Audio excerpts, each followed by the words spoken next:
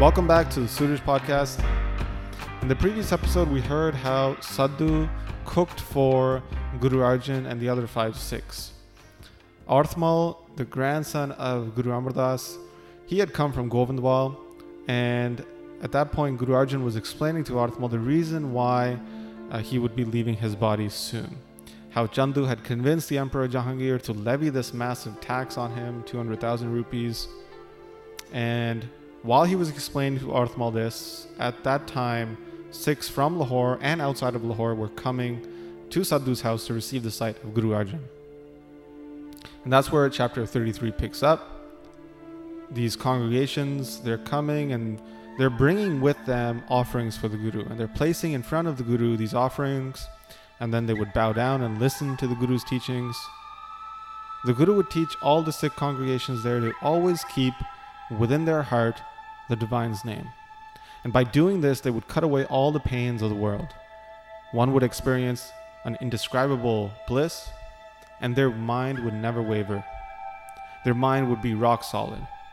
And the Sikhs listening to this would all praise the Guru because of these teachings, saying, Blessed, blessed is Guru Arjan, the avatar, the very form of the Divine, yet one who keeps the appearance of just a devotee.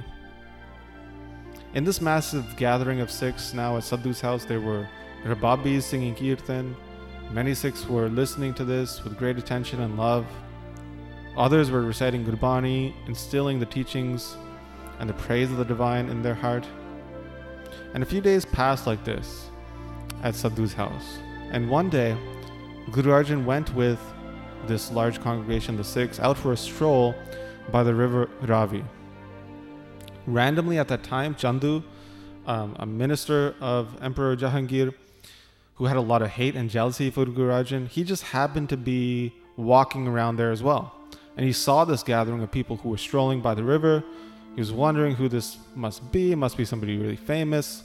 So he sent a servant to go ask the crowd, who was this important person and that everybody was crowded around? Is it somebody rich? Is it a high-ranking official? Who is it? So Chandu's servant then ran towards that group. He asked one of the Sikhs, who is this that you're all gathering around? The Sikh replied that this is the true Guru, the compassionate Guru Arjan. When the servant then returned to Chandu and told him, he was hella pissed off. He was thinking, this is my enemy, and he's over here wandering around in peace with all these devotees. And I'm over here with such anxiety and anger, thinking about, when I'll be able to have him in my grips. And he's just totally carefree and happy, walking around Lahore like nothing.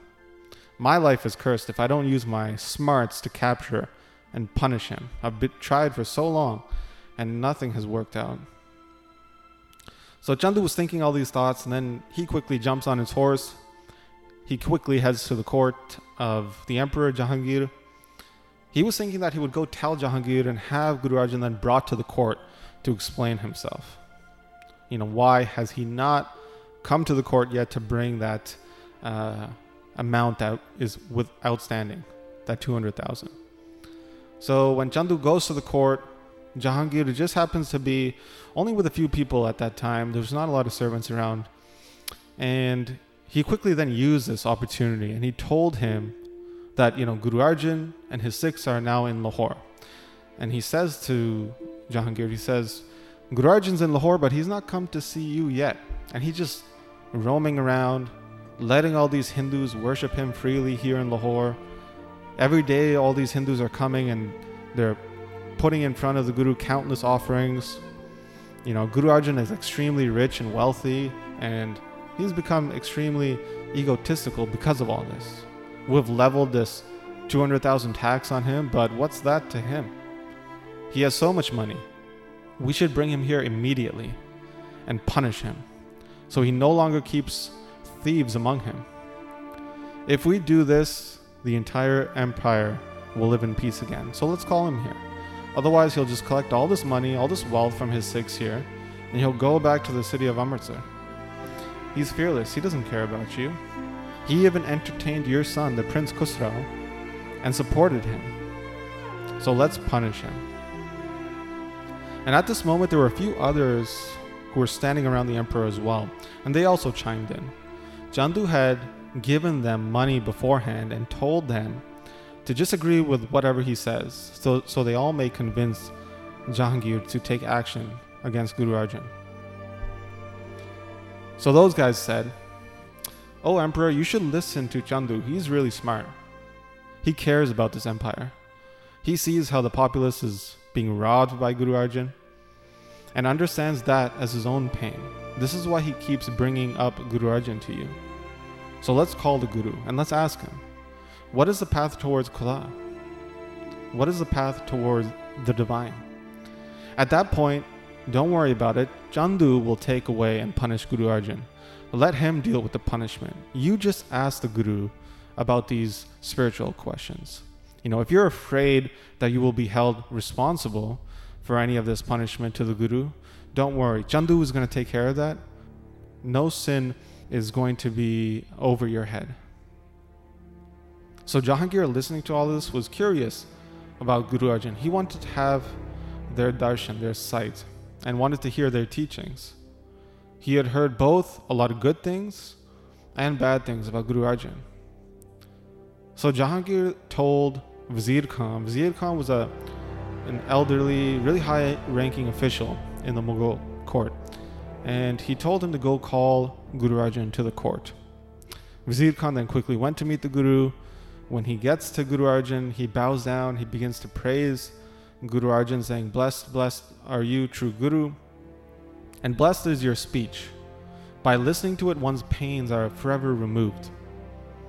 Vazir Khan then tells Guru Arjan, "I used to have edema." Edema is a disease, a condition where one has a lot of fluid retention. And Vazir Khan is saying, "I was in constant pain. I was always crying out for help. No doctor was able to help me. But listening to your Sukhmani Sahib, I immediately found peace and health." So here Vazir Khan is telling, in summary, a story that happened quite, so many chapters previous to this. Vazir Khan is suffering in great pain because of this condition, and one day a Sikh walks by his house while singing Sukhmani Sahib as he was walking along. Just by hearing those few lines, Vazir Khan felt instantly better. He had a servant go and run and catch up with that Sikh and asked him, "What are you reading?" So the Sikh, explained to him that I'm reading a part by Guru Arjan, Sukhmani Sahib. Vazir Khan asked the Sikh if he would come to his house every day to recite this prayer. The Sikh agreed, and for some time that Sikh would come daily and recite Sukhmani Sahib to Vazir Khan. And whenever that Sikh was there reciting that part, Vazir Khan felt great. But when the Sikh would leave and Gurbani wasn't being recited, he felt that same pain again from that condition. So one day the Sikh told him, "You're in pain when I'm not here reciting Gurbani. Why don't you just go and visit Guru Arjan in Amritsar? He's the one who wrote this Sukhmani Sahib. He'll remove all your pains forever. You won't ever feel like this again." So Vazir Khan then agrees. He heads to Amritsar from Lahore. At this point of time, Guru Arjan was supervising the construction of Harmandir Sahib, and all the Sikhs were completing the Kar Seva. They all had these baskets which they were carrying on their head as they were excavating the area for the Sarovar. So Vazir Khan walks up to Guru Arjan. He bows down. He tells him the entire backstory. Guru Arjan, out of humility, then says, "Don't worry, look behind you. You'll see an old man. He's received great blessings from Guru Nanak. Go and bow down to him and he'll remove all your pains." So Guru Arjan here was speaking about Baba Buddha Ji. Vazir Khan goes to Mata Tek to bow down to Baba Buddha, and Baba Buddha Ji is like, "What? You've left the place that you should have gone and bowed down to, and you've come to me? Get out of here." And he smacks Vazir Khan with that basket that he had over his head, and he hits him right on the belly. At that point, Vazir Khan was cured just because of that. And then he went to go thank Baba Buddha Ji and thank Guru Arjan. So Vazir Khan, for this long time, has been a devotee of the Guru's house, even though he's a high-ranking official of the Mughal court. So coming back to the story here at hand, Wazir Khan then tells Guru Arjan that Chandu is the one slandering you a lot in the court and trying whatever way he can to persuade the emperor to take action against you. And through his constant lies and through the help of other officials who Chandu has bribed, the Emperor Jahangir has been convinced, even though Jahangir does recognize the glory of the Guru's house. So for this reason, he called you to attend the court so he may listen to your words and have a conversation with you. And that's why I'm here, to invite you to the court. Guru Arjan replied saying, yes, I understand all of this, and this is why I've come to Lahore to meet with Jahangir. And with saying that, he got ready with the other 5 Sikhs and they headed towards the court. As they were headed toward the court of the Emperor Jahangir, all the residents in Lahore who saw Guru Arjan, stroll by with the 5 Sikhs, they all bowed down. They all stood there with their hands clasped with respect. Wazir Khan was leading the procession, and as they entered the court, he yelled out and drew everybody's attention to the arrival of Guru Arjan. In the court, they had placed a very high seat for Guru Arjan to sit on to show respect for the Guru. Chandu was there in the court and he saw this and he was just burning up in anger seeing that Guru Arjan was being respected here. So Guru Arjan entered the court and he was seated on this elevated seat. The Emperor Jahangir greeted the Guru and asked if he was well. Everybody in the court looked on and bowed their head in respect. Then Jahangir, the Emperor, asked Guru Arjan, this debate and conflict between the Hindus and the Turks, the Muslims, each of them, the Muslims, the Hindus, they think of themselves as greater. They say that only they will go to heaven and the others will go to hell. But which of these two does the Master of the world support? Which one does Khuda, God, bless His grace upon? Which of these two groups is speaking the truth and which one is lying? Please answer this question of mine. You are a great Peer, a holy man, so please help me make sense of this. And in response to this, Guru Arjan then recited a shabad. This is in Ramkali. Guru Arjan then says, Koi bolla Ram Ram, koi Khuda hai. So Guru Arjan says, some say, some recite, some meditate upon Ram, Ram, and some meditate, some recite Khuda hai. Khuda meaning God, which is an Islamic term. Koi seve Gusaiya, koi Allah hai. So some serve the divine, understanding him as a Gusaiya, as the master of the world. This is a Indic term. And some serve the divine as Allah. This is an Islamic term. Karan Karan Kareem Kripa Tar Rahim. So here Guru Arjan is juxtaposing Indic terminology with Islamic terminology here. Karan Karan, the cause of all actions, and Kareem meaning the compassionate one.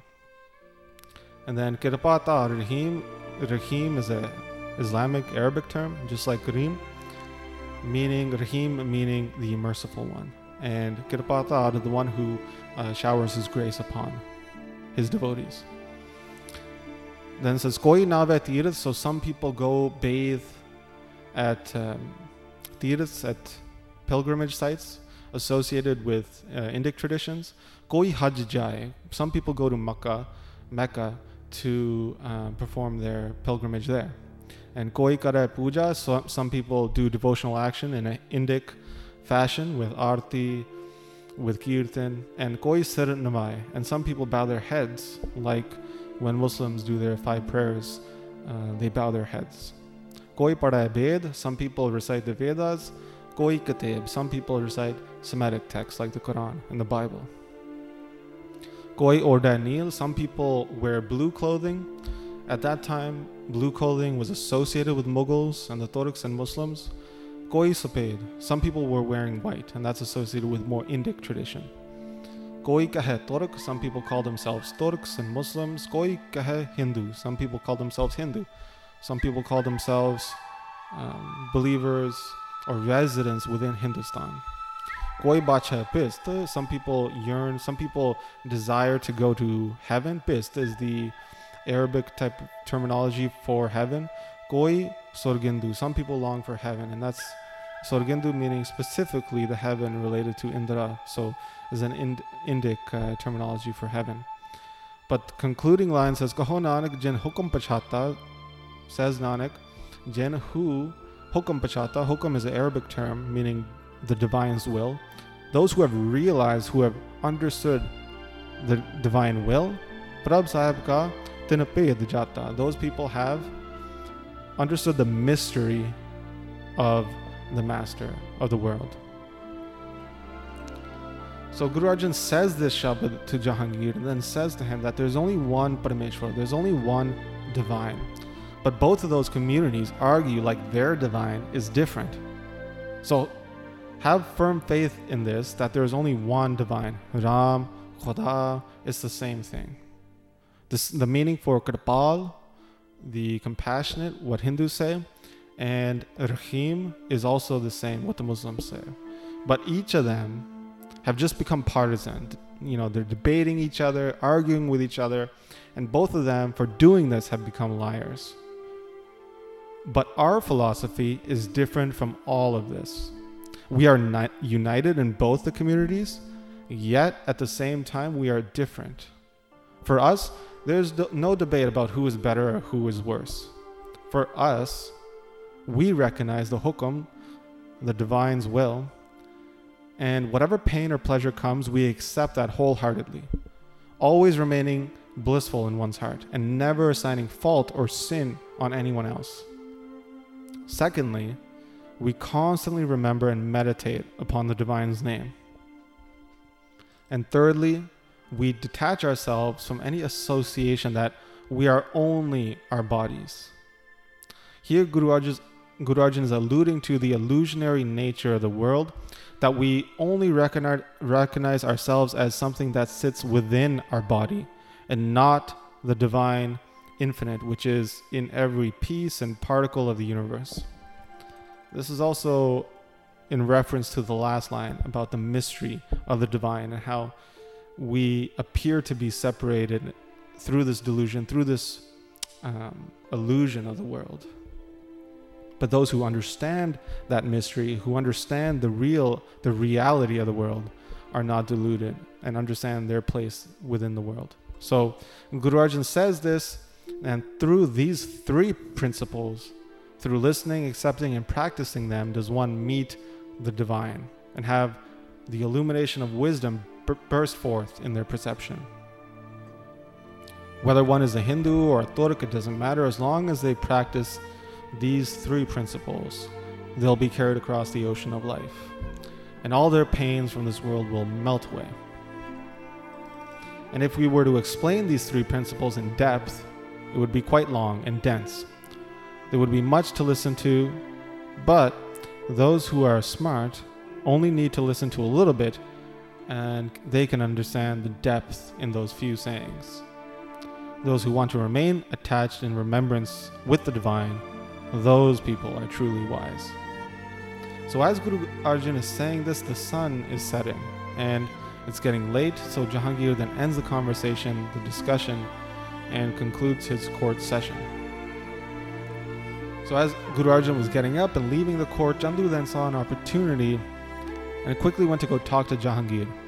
So he says to him, "Let me take Guru Arjan to my house. I'll take care of him there. I'll explain to him properly the proclamation that you sent to him demanding the 200,000 rupees, and I'll easily get it out of him. Trust me, I'll convince him." So he never again keeps thieves in his community. Without punishing him, he won't stop this behavior, and the empire will not be at peace. Think about it. It is just. If you do this, you'll be praised throughout your kingdom. Look, he kept your son, Prince Khusrau, at his place in Amritsar and received him in great honor. This is highly deserving of punishment. We need to teach him a lesson. Let's scare him greatly so he doesn't do this type of action again. But don't worry, you won't be responsible for whatever happens. I'll take him to my house and I'll deal with him. Let me take him for 3 to 4 days, and I'll promise you I'll get your money, the 200,000.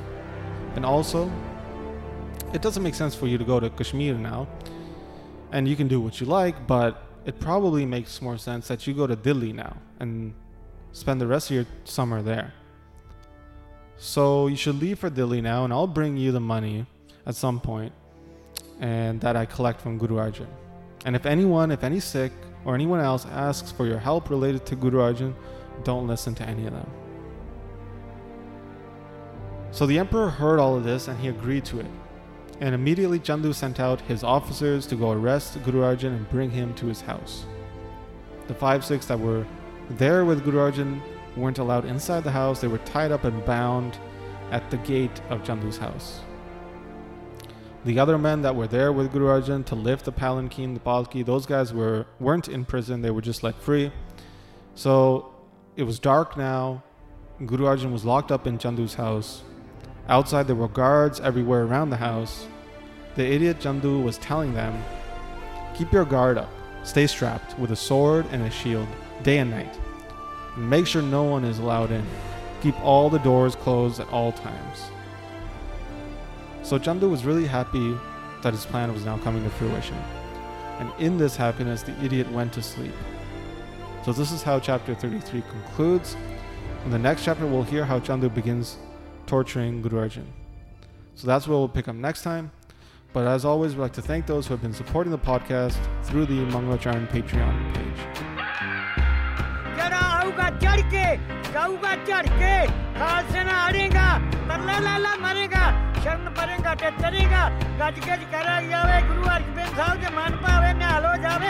Sat Sri Akal.